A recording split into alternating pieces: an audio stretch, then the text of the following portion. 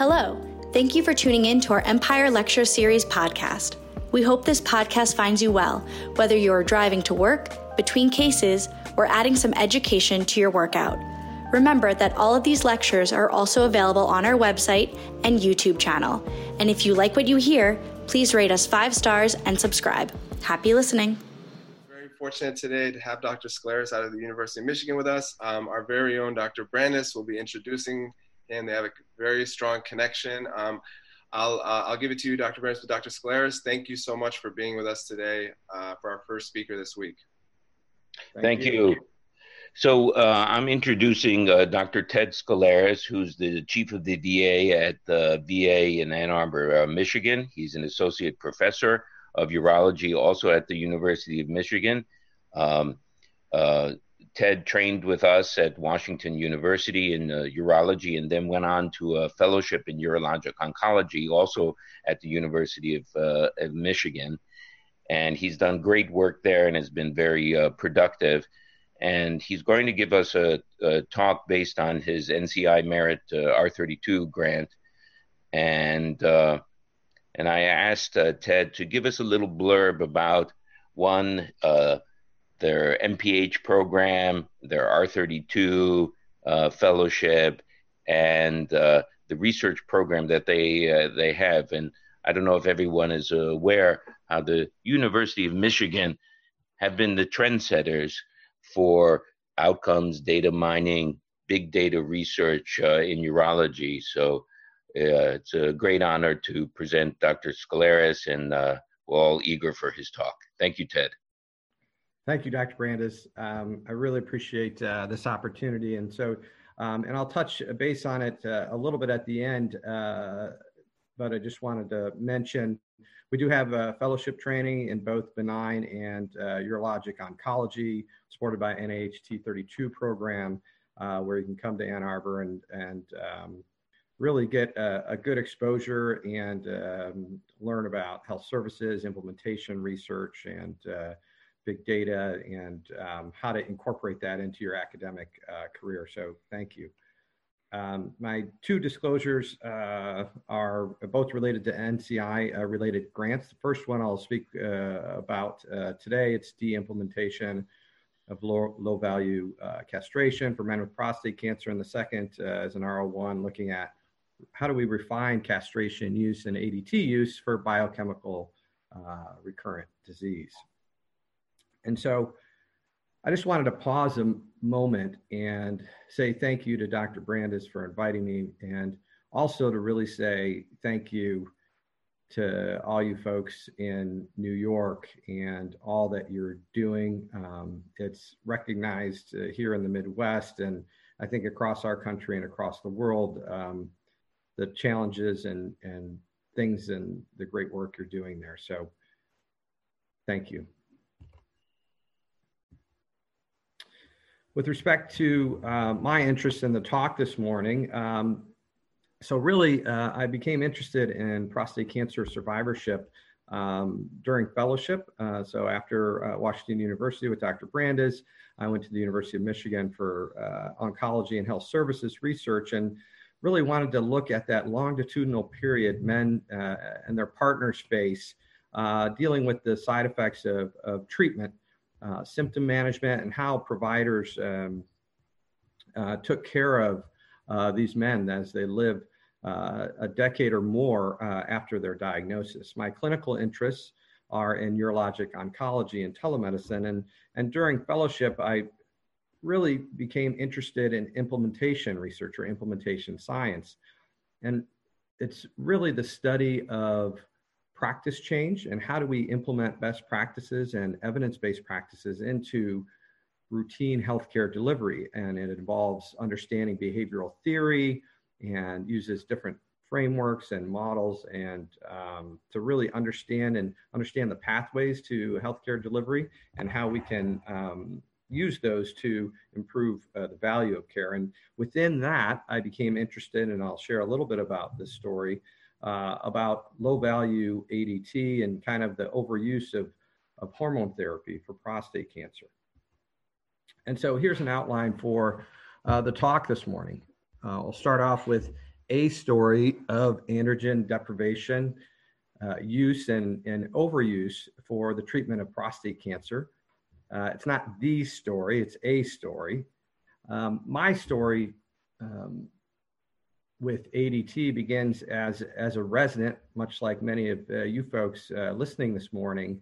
And I was in a resident-run clinic, and there was a 80-year-old gentleman who came in to clinic for his 3-month injection. And I looked at the charts and I dug back a ways and found that he had been on primary ADT as monotherapy for localized prostate cancer for years, and his PSA had been low. And I just remember thinking that, you know, it wasn't really benefiting his quality of life, and I didn't think it was going to benefit his quantity of life. So it made me really pause and think about how best to stop that. And the conversations we had were quite memorable. So then we'll move on to some implementation science, what we can learn from this field and how those lessons might apply to practice change, and moreover, de-implementation or stopping hormone therapy in cases where it's low value, and the scientific approach there.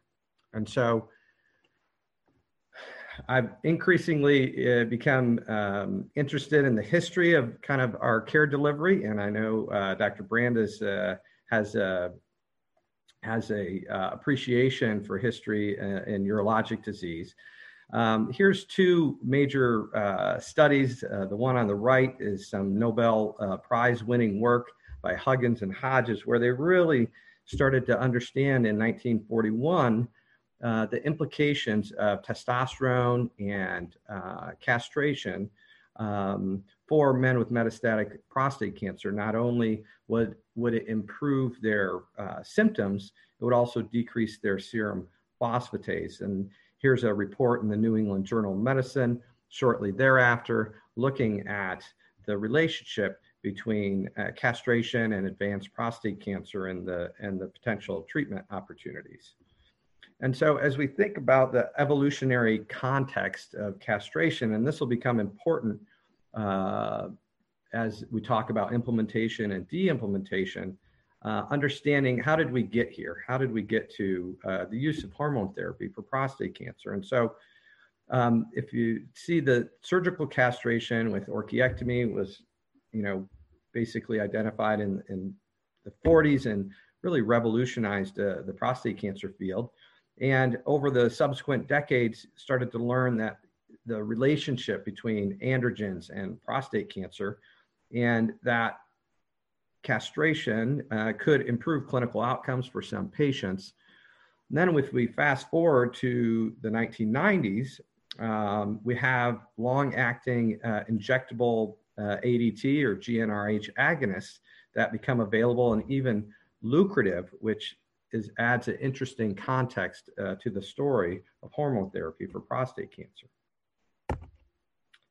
This is some work by Dr. Vahakn Shahinian. He's here at Michigan now and one of my collaborators, but this was early work looking at the rise of chemical castration over surgical orchiectomy in the 1990s. So if you see here on the x-axis, we have the year of diagnosis over the decade. On the y-axis, you have the proportion of patients getting hormone therapy. And you can see that the boxes go down and orchiectomy rates really decrease. And there's a rise in GnRH agonist that goes beyond the original baseline of surgical orchiectomy. And so I would posit two things from this. And now that surgery was no longer needed for castration, that lowered the threshold for recommending and ADT and expanding use, and may have led in some cases, because the evidence wasn't evolved yet, to a false reassurance of remission by lowering PSA levels. So we could understand that men weren't living having a better quality of life on ADT, and it may be that they weren't actually getting survival benefits or increase in quantity of life. Now, as I mentioned earlier, this became an actual lucrative business practice for a couple reasons. So the Medicare payments or reimbursements for ADT injections to the practices was 95% of the average wholesale price. Now, some of the groups and providers were getting them at discounted prices, and so there was a differential there that may have incentivized the hormone therapy use. And when the Part B tab for ADT, the Medicare Part B tab, hit $1 billion in 2003, this incited real scrutiny on this practice, and the Medicare Modernization Act took that into consideration and reduced payments by 50%. So let's see what happens. So how did changing the incentives impact treatment patterns?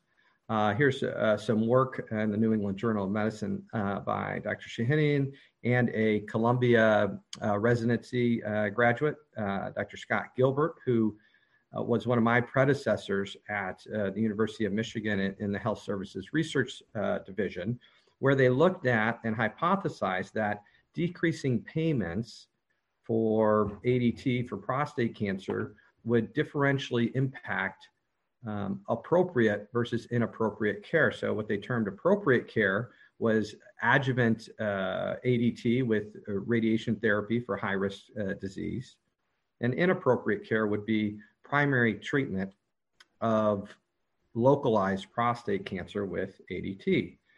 And so what did they find?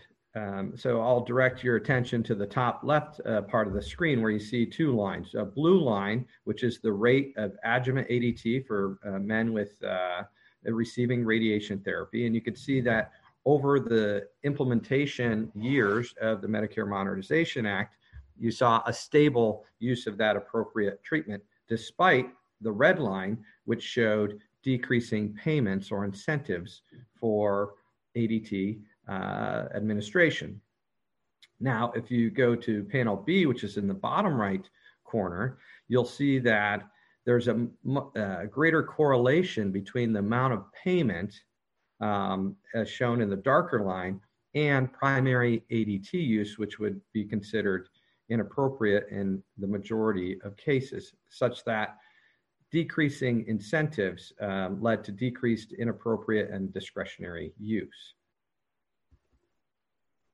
Around that time, 2005 headlines, again, Dr. Shahinian, looking at the side effects of ADT use. And this is another major article that folks should know about. And he found that ADT was associated with fractures and skeletal related events. So if you look at the figure, the years after diagnosis of prostate cancer using SEER Medicare data and administrative database, and if you look on the y-axis, you'll see fracture-free survival. And this was a revelation showing that there's a dose dependency of relationship between the amount of ADT that you get and the number of doses and your fracture risk. So now in the 2000s, we're starting to see the side effects of this injectable therapy. Fast forward 5 years, in 2010, there's a scientific advisory there over that period. This was during my residency and fellowship. There were papers coming out saying that ADT was associated with increasing cardiac events and cardiovascular risk. This was a combined advisory panel with the AUA and the American Cancer Society and the American Heart Association and American Society of Radiation Oncology, really put together to look at the evidence that ADT might actually cause cardiac disease and cardiac events. Ultimately, they found a potential association and increase in metabolic syndrome and risk factors for cardiac events. However, did not make a causal association. However, it was now on the radar.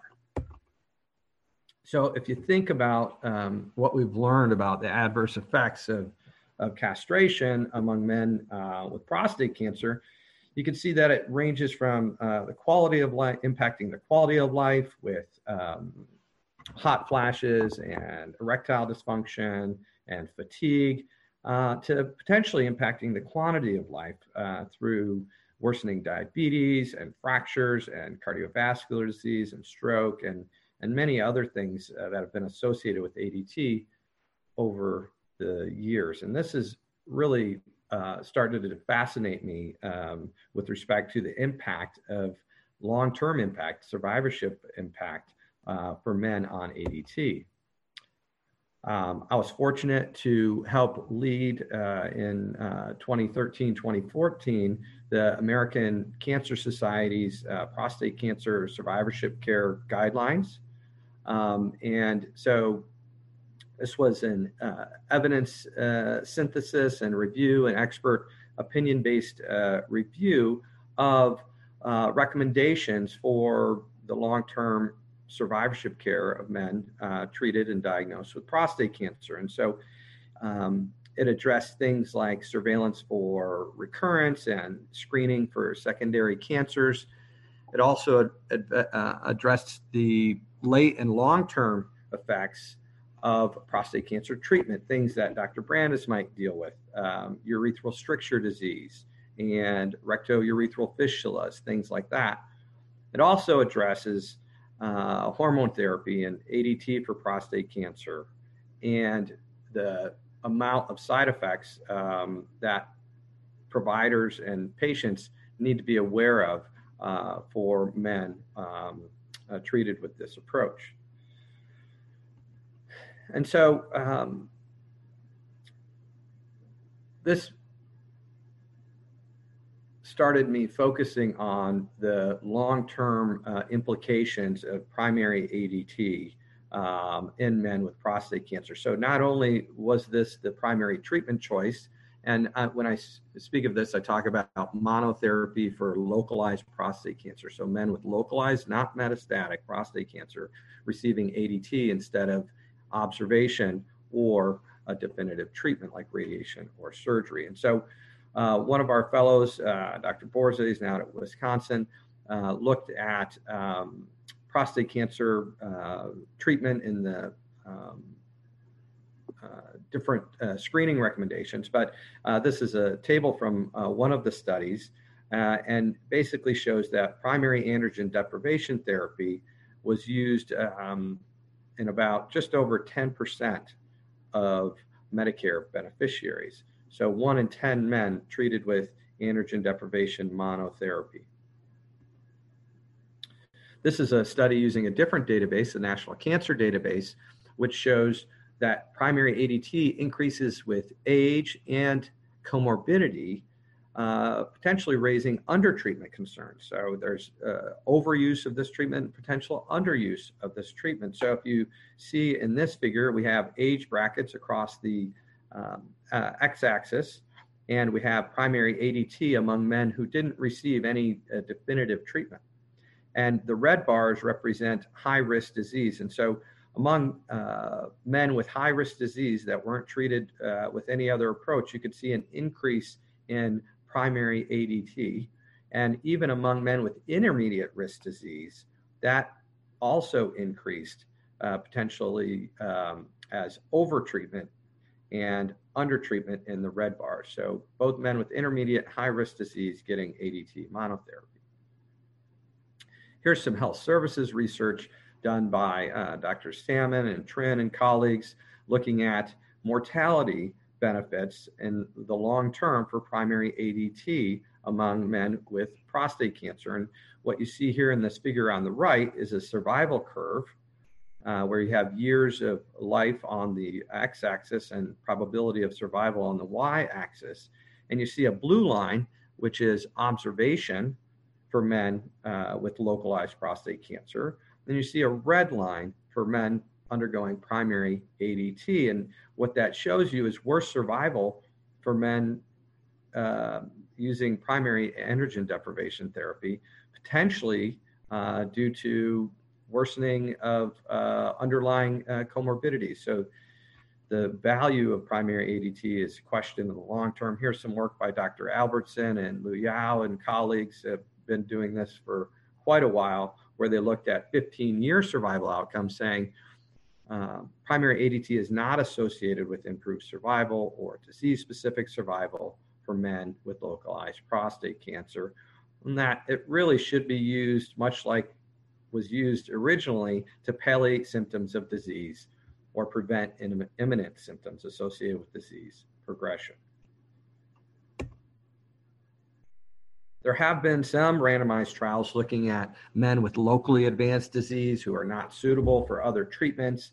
This was an EORTC trial looking at early versus delayed ADT.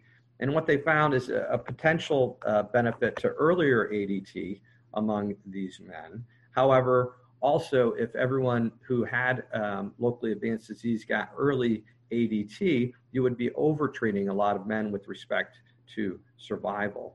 And the paper down on the right went into that trial data and looked at risk factors. So they found that a PSA over 50 and doubling time of your PSA of more than 12 months actually was associated with improved survival with early ADT. However, in other cases, it might not be beneficial.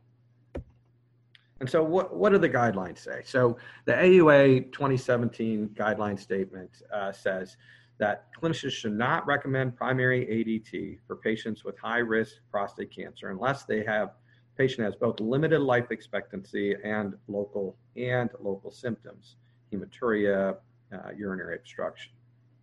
The EAU 2020 recommendations off the website demonstrate for men with intermediate risk disease, you shouldn't offer ADT monotherapy to asymptomatic men not able to receive localized treatment.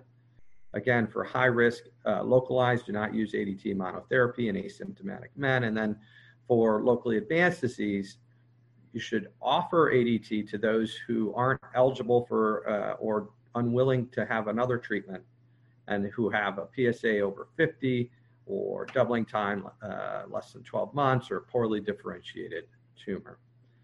So here's the NCCN guidelines. If you look, this is for the high or very high risk group. If they have a life expectancy over 5 years, they should get definitive treatment. And if you look down in the bottom left corner, less than 5-year life expectancy and they're asymptomatic, you could observe them. You could give them ADT as monotherapy or radiation therapy. But there are some considerations, and this first one says that it should be used in high or very high risk disease where complications can be expected within 5 years, and that it should only be used as monotherapy in contraindications to definitive local therapy. So with that, there is opportunity, I think, to understand how best to use this approach and what is the right amount of rate. And I would argue that it's important to do that for two reasons. One is that a lot of men may be overtreated, and two, once men start along this path, they continue to come in for their injections and may be subject to long-term ADT. So now I'll move on to what we can learn from implementation science, this new emerging field that I've become really interested in terms of how we can learn from this to improve our clinical practice delivery. And so we'll just get some definitions out of the way. This implementation is often coupled with dissemination research. And I'll define these here as defined by the NCI and the NIH. And so dissemination is the targeted distribution of information and materials to a public health audience or clinical practice audience. And this could be a smoking cessation program that you roll out across multiple clinics in a health system or across hospital systems. More of a passive approach. Implementation is defined as the use of strategies to adopt and integrate evidence-based health interventions or evidence-based practices and change practice patterns within specific settings. So in other words, you're using strategies to implement best practices or evidence-based practices within different clinic settings, such as a rural clinic or a tertiary care clinic or a referral center clinic, where there's different levels of expertise and resources. And so one way I found to kind of conceptualize implementation research is with respect to the NIH Translational Roadmap, which some of you may be familiar with. And so I like to use this schema from a JAMA article. And so if you look at, if we think about translational research and we think about getting bench to bedside, we can look at the top left figure here and see we have basic science research translated through T1 into the bedside and to human clinical research, phase 3 clinical trials, and that's really translating the bench to bedside to humans. And then if we look across the midline here, we see that bedside to practice takes those things that we learn in clinical trials and controlled studies and translates them through this step T2 into clinical practice. And so that we get the right care to the right patient at the right time. If we delve a little deeper into that translational step, it starts to get quite interesting and complex. We see that there's translation to patients down here on the left, where we have guidelines and systematic reviews and really understanding the evidence that's driving this in the real world.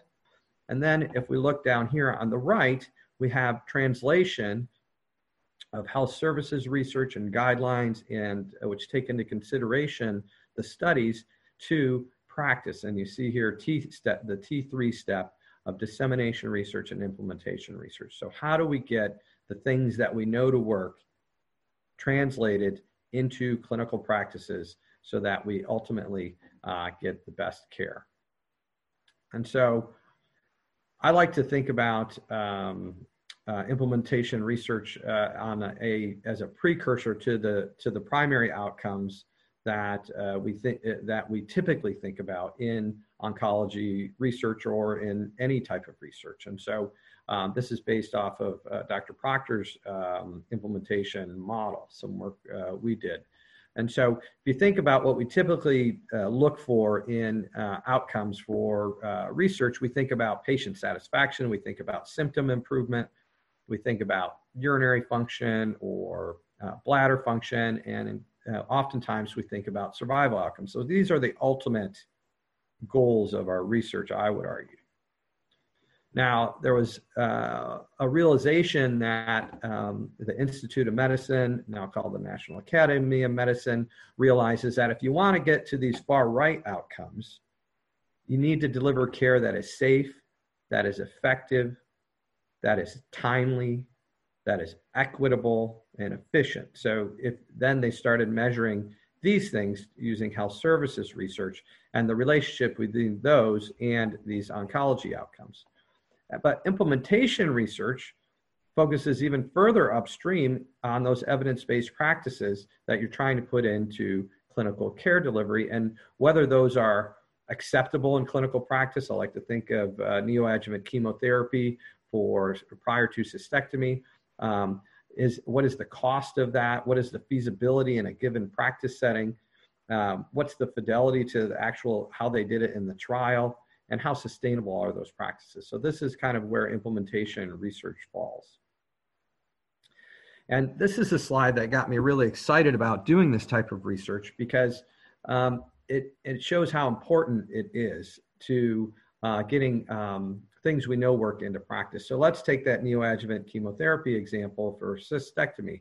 Let's say that a major article comes out and it shows a 20% survival advantage in a clinical trial. So now we're going to walk through what happens in real world care delivery without appropriate implementation.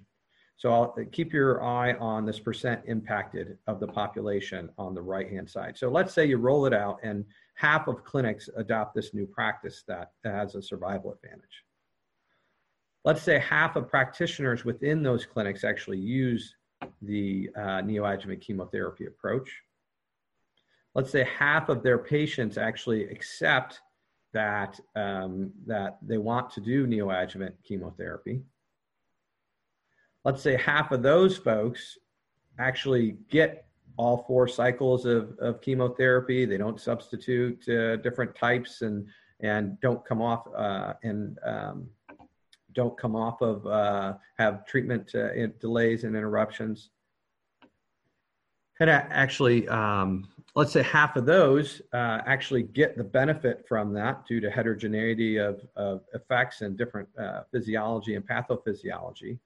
And let's say half of those actually end up adhering to the treatment protocol after 6 months. And you can see why how this voltage drop leads to really poor uptake and improving real-world outcomes despite high-level evidence. So that's what got me excited about implementation research. This is a nice textbook that kind of talks about implementation as a next step for our urologic research. And the other thing I like about this field is that it's transdisciplinary. It involves economics and marketing and social sciences and a variety of different fields to come together to actually make a difference in real-world delivery settings. So we do have a growing cadre of expertise in urology. So here's some work I did with my mentor, Ann Sales. Here's some work with one of our former fellows, Dr. Florian Schreck, and up at Dartmouth, looking at implementing risk-aligned bladder cancer surveillance with Jeremy Shelton, urologist with implementation science training at UCLA. Here's some work by New York's own Dan Makarov, looking at guideline concordant use. Stacy Loeb is also trained in implementation science. And then at UNC with Matt Nielsen and Sarah Birkin, looking at overuse and misuse and how to correct that with implementation. So with that, we'll kind of round out this talk with a scientific approach to stopping low-value hormone therapy. So take us back to where there's potential overuse and how we could take a scientific approach to it. So I would argue that stopping inappropriate or low-value ADT could prevent fractures and heart disease and diabetes and metabolic syndrome. I think it would improve quality of life. We know that there's significant burdens from ADT, and it could also improve spending without potentially compromising survival. But in terms of the field of care delivery and implementation research, we don't really know how best to de-implement practices. How do we stop doing something that there's a precedence for? How do we take that history and context into account when we go to implement guidelines that say don't stop or stop using this? And so there's a lot to unpack there. And so folks have started to try to do this. And when we think about what types of practice we might want to de-implement or pull out of practice, there's those things that are contradicted. So things like percutaneous coronary intervention that was later found in some cases to be inferior to medical therapy for cardiac disease, things that you want to get out of practice. I would say unproven medical practices like ADT and some of its indications. And then there's novel medical practices that get out into the real world prior to rigorous testing. And so keeping a short leash on those so that if they don't work or they're causing harm, that we could extract them from clinical practice. And so we talked about the history of ADT and we talked about the economic implications, and it's important to recognize that some of these things are entrenched in our clinical care delivery, and there may be resistance to de-implementation. So how do we study from that? How do we study that? And how do we learn from the history and context surrounding a care delivery? And this particular article is around radical mastectomy.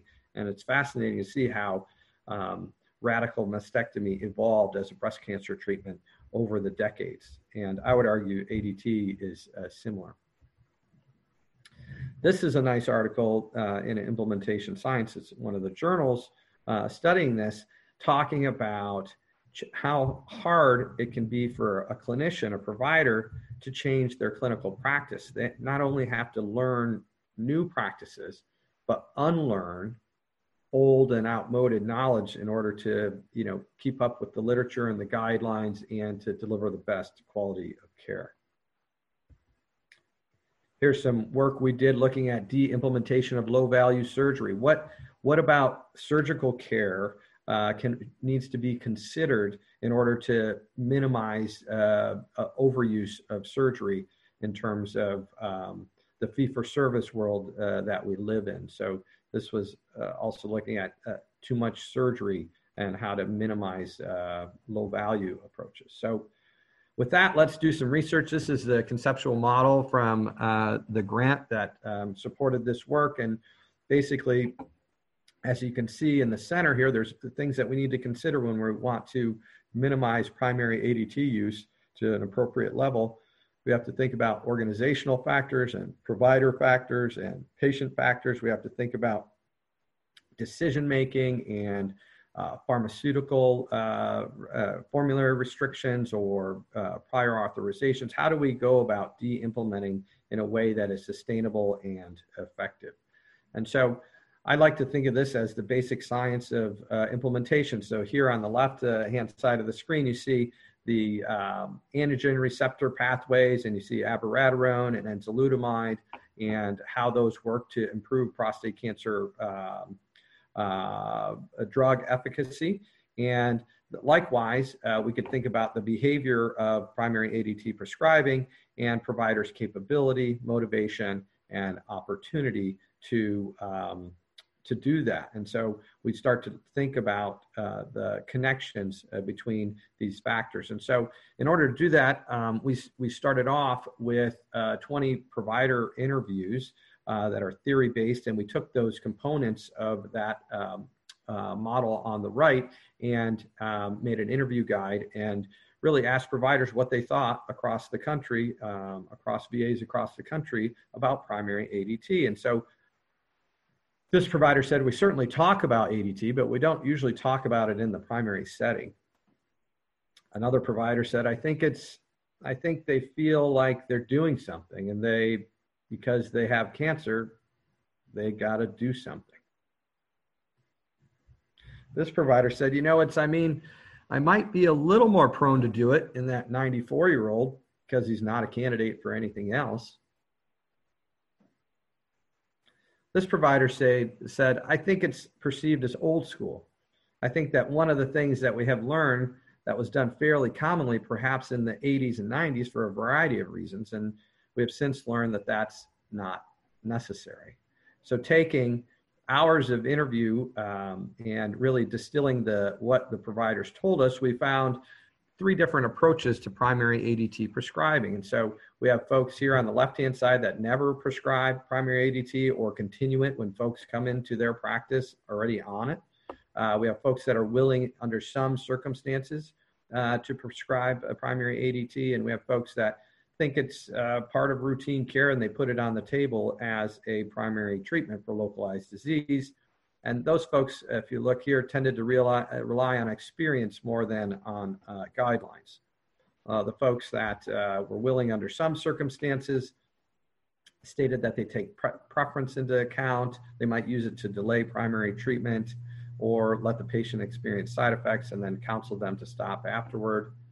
Then there's the folks who never use primary ADT and really adhere to the guidelines and offer definitive treatments or observational approaches. And so when we take all this and we go to the basic science of low-value ADT and the de-implementation, you can see that the model down here on the right-hand side of the screen starts to get much more complex.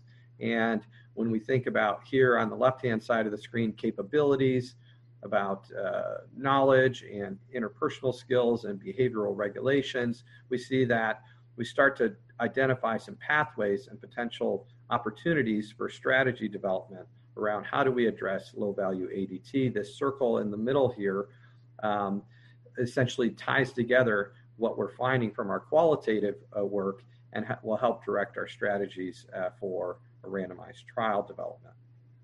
So Next steps are to really select and target different strategies because we don't know which ones will work best in clinical practice. We're going to do a provider survey to prioritize some approaches and do discrete choice analysis and really understand the relative importance of the different factors from that prior model. I thank you in advance if you're asked to selected to do the survey. I'd appreciate it. And I won't share the details, but it might ask you if we were looking at designing a car, do you want a Subaru or a BMW? Do you want a red or blue car, automatic versus manual transmission? So we'll use that experiment to help guide our next steps and really select competing strategies for our randomized trial, whether it's prior authorization or clinical reminders or patient education or coaching or navigation. And so in conclusion, I just want to say a few things and really to take the opportunity of your urologic training and residency and early career and fellowship to create those lasting mentors and relationships. I really appreciate Dr. Brandes and his continued support and just appreciate that it's a time to critically question things like that's just how we always do it. Because it may be that that's the best way, but it may be that the world has changed and the evidence has changed. And so I think that's really, really important. And you can see it's played out in my career so far. I hope I've been able to relay that chemical castration has a rich and evolving history and an evidence base and really non-trivial side effects. So we need to take it seriously and make sure we're using it in an evidence-based manner.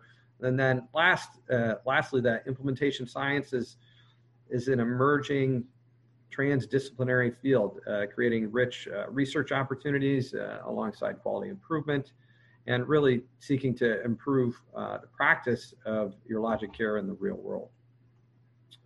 As Dr. Brandes mentioned, we do have a Dow Division for Health Services Research in our urology. We have a rich VA Health Services Research Group in Ann Arbor. We have a funded NIH T32 program in health services implementation science as well as basic translational science in Ann Arbor, where you can come and spend a couple of years and get an advanced degree, master's degree at top level school and really get a rich mentorship investment. This work was completed with a team and long-term mentors and collaborators and other consultants and supported with a variety of grants. So again, thank you so much. Happy Monday morning to you and I'm glad to take any questions.